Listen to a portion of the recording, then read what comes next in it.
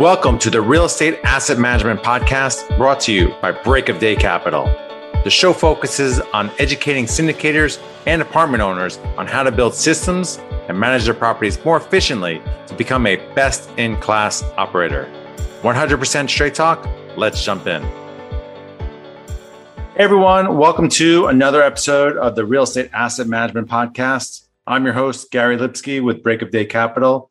Be sure to join our Facebook group, Asset Management Mastery, where we have a great community of thousands of like-minded individuals sharing resources and best.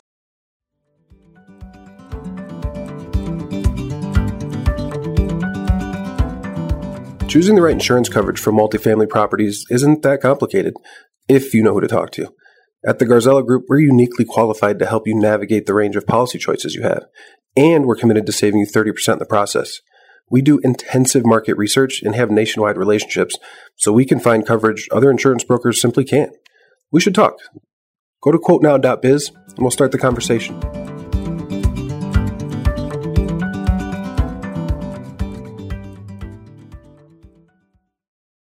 Today on the podcast, we have Rob Beardsley. Welcome, Rob. Can you start by telling the listeners a little bit more about yourself and what you do? Sure. Yeah. Thanks for having me on the show. I am the co-founder and principal of Lone Star Capital. Business partner Kent and I, we formed Lone Star 3.5 years ago to focus on owning and operating workforce housing throughout Texas. We've since acquired over 1,500 units and have focused on 70s and 80s vintage value add opportunities. Nice. You wrote a book about underwriting, which I want to talk to you about today, but why don't you tell the listeners a little bit about the book? Yeah, absolutely. So the book was something that I had in the back of my mind.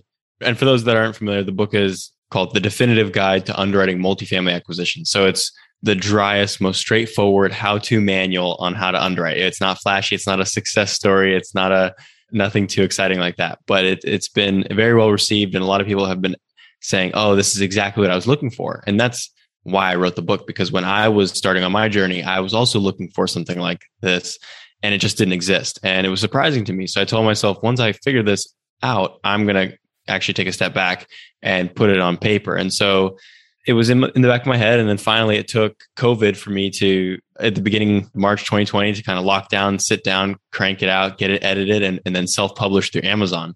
And it's been a wonderful experience. I'm so glad I did it because it's built many new relationships for me and has really provided a lot of value to people out there. Yeah, that's awesome. We did the exact same thing for Best in Class. Not sexy, but no one's talking about it. You know, there's lots of courses and people talking about how to get your first deal, but no one's really diving into the underwriting process. No one's really diving into asset management. So incredibly valuable resource for beginners and for people that have been doing it for a while and that want to up their game. So let's talk about how you do your underwriting. Do you pull data from other platforms or, using, T12, rent roll and stuff like that? It all starts with the T12 and the rent roll, like you said. So underwriting it, if you break it down into its components, is first understanding where the property is in its current situation, right? And that's not rocket science. Like you said, you pull the rent roll and the T12 and you have a pretty good understanding of the property's current performance. You might want to know, especially in today's environment, about delinquency and getting some other reports on the property. But figuring out the current situation is not hard. But then the next level of actually being able to understand where the property is currently, but then figure out its future potential, that is the more difficult part. And that's what requires better insight through the use of data, like you said, which a lot of people are using CoStar, Yardi, and those types of sources, which we use as well. Also, if you own locally, that's a huge advantage because then you know what it really takes to operate and what it's really like to operate a property in that submarket.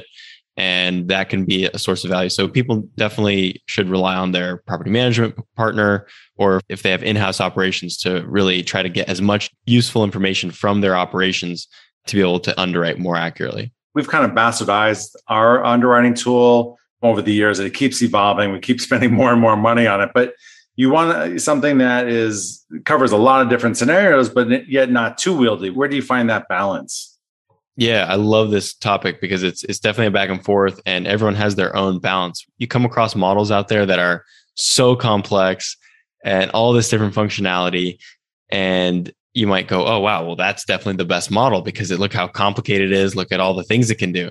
But then on the flip side, it might be unwieldy, like you said, or it might just take way too long to underwrite, right? You might be trying to do just a simple back of the napkin. But if the model's forcing you to make all these assumptions and do all this homework prior to just getting any answer, it just might not be worth it. So for our process and our model, we would trend a little bit more to the keep it simple. Specifically on the model side of things, the way that I built, and like you have also done with iterating over and over again, I've tried to keep the model as simple as possible while being as robust as possible. So every time I come across a new feature or bug or something like that, I'm presented with the potential need of another input or some addition, I'm always very skeptical because I'm trying to make sure that I'm not just adding inputs for the sake of it and just keeping it as straightforward as possible. On the model side, we're as simple as it gets without really losing information and meaning. But then in our process, I would say we're pretty rigorous. We will often be calling comps and actually getting a better understanding of their schedule of other income. We of course used CoStar and Yardi to do rent comp analysis, sales comp analysis. So I'd say the rigor of our analysis is pretty strong, but the model itself isn't necessarily as a template so terribly complex. What kind of advanced underwriting tips would you recommend to our listeners out there? So thinking about advanced stuff, I would say you have to be able to look under the hood. You can't just look at the model and the numbers and then see the IRR that the model spits out and say, okay, well, this is the deal. These are the numbers, because not all IRRs are created equally. And that's kind of a next level understanding, is being able to look at and identify risk within the model. And the way that we do that is we focus on certain metrics aside from IRR and cash on cash. We try to break it down or look at it through different ways, such as looking at the debt service coverage ratio on a going in basis, on a year over year basis. And the debt service coverage ratio, for those that aren't familiar, is the net operating income divided by your amortized debt service. So that gives you a really good understanding of what the property's ability is to service its debt. And that's a very healthy metric to understand, because in my opinion, one of the key sources of risk in any real estate project is the debt. And if you can get your arms wrapped around the debt and understand, okay, this property can service the debt. And if we're in a recession and we're forced to sell or forced to refi at that time, what does that scenario look like? Are we able to successfully get through that difficult period, hang on to the asset and make it to the other side? Because the worst thing in any investment that could happen is having temporary issues turn into permanent loss, right? It's fine to go through ups and downs. It always happens, but you want to make it to the other side so that way you get a permanent win. So I would say that's a more advanced tip. And aside from DSCR, some of the things that we're big fans of is the exit test, which I kind of touched on as far as when your loan is maturing, right? Again, focusing on debt as a big source of risk. As the loan is maturing, it's important to be able to identify what a new loan potentially could look like. Because let's say if you have an existing $10 million loan and all of a sudden it's due, right?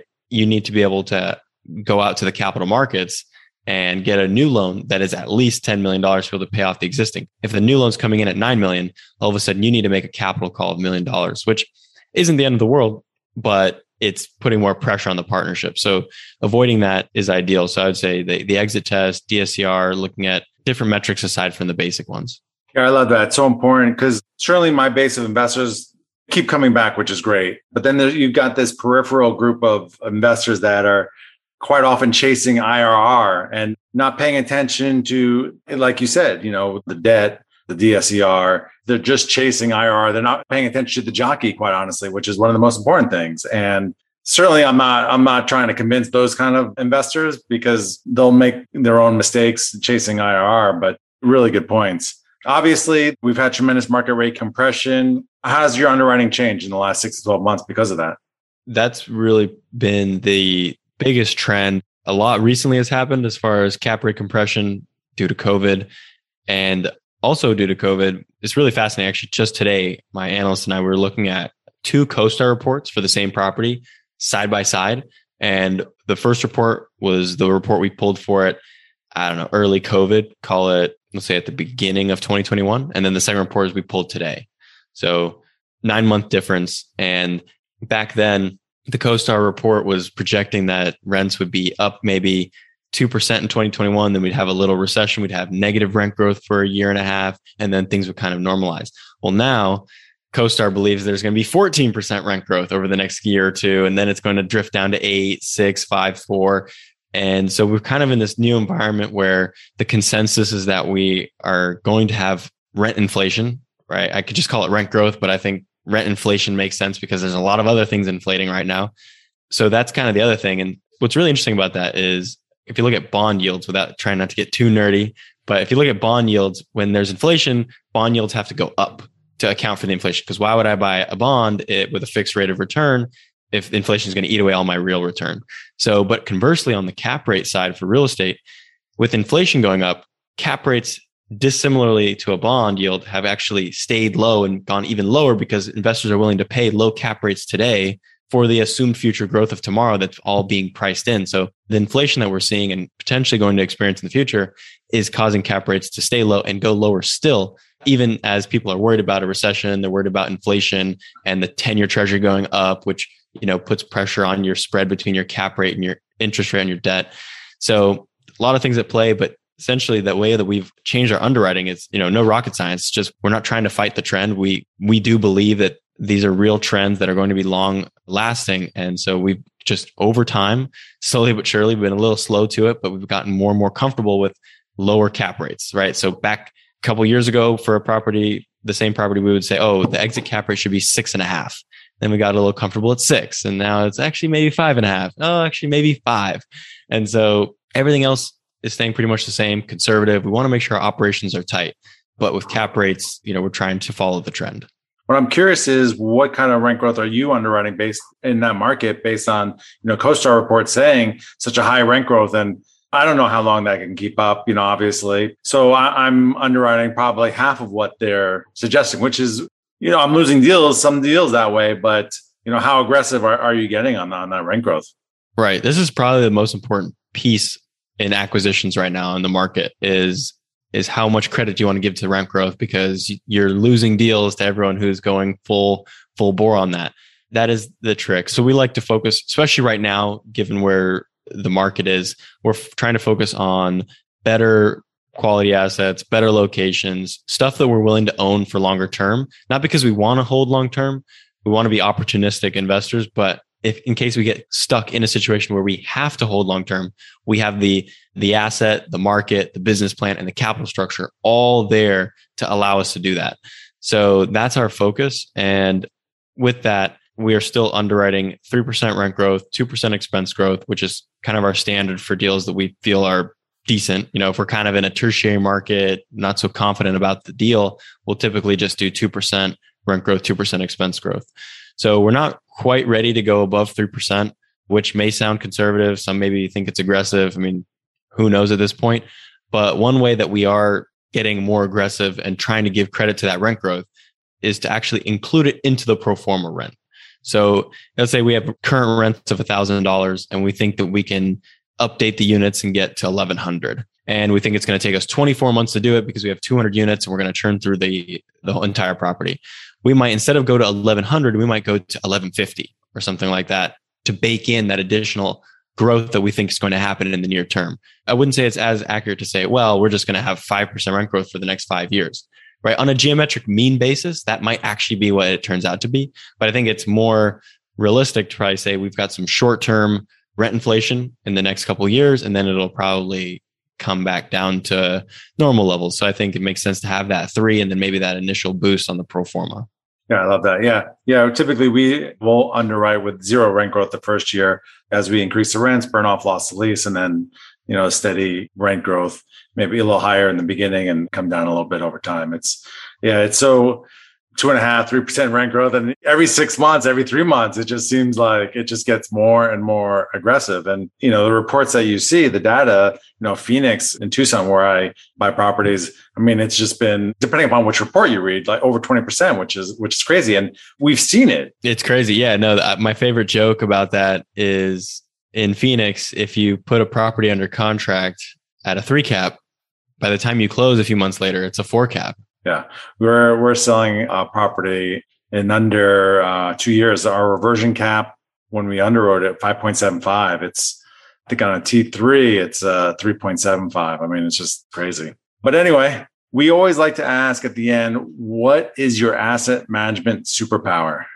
So for us, and I'm not going to take any credit for it because I'm on the acquisition side, but for us, we've got a great really wonderful team in place on the asset management side. And what we're really excited about most recently is the launch of our in-house property management company, Radiance Living.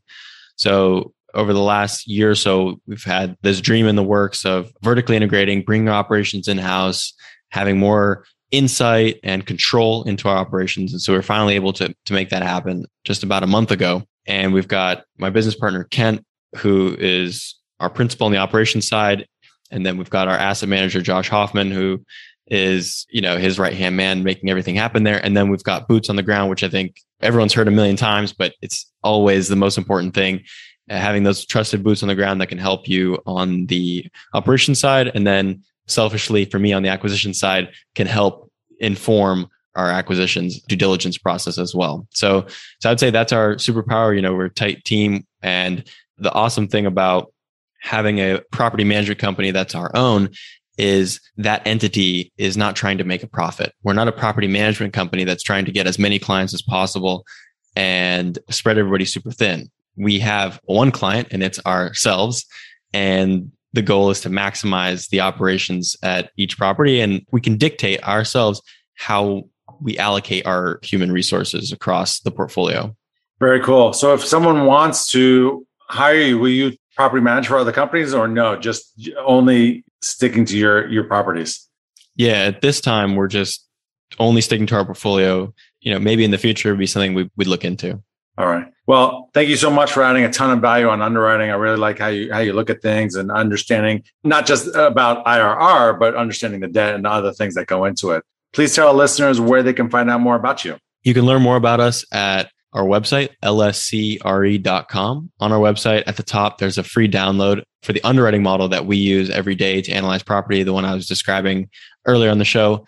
So I encourage you to check that out for free. And then if you want to take it a step further, I highly recommend you check out my book on Amazon. That's the definitive guide to underwriting multifamily acquisitions.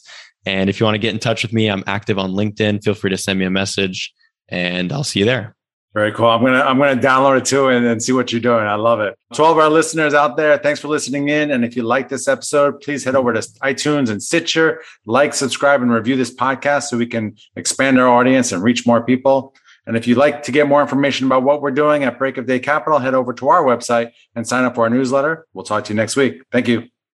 Hey, everyone. If you like what you hear on my podcast and want to learn more, check out my Amazon best-selling book, Best in Class: How to Manage Your Multifamily Asset, Avoid Mistakes, and Build Wealth Through Real Estate. And if you want to take your learning to a whole nother level, register for my asset management course available on assetmanagementmastery.com. I'll share all the things that we do and many of our resources to help you become a best-in-class operator.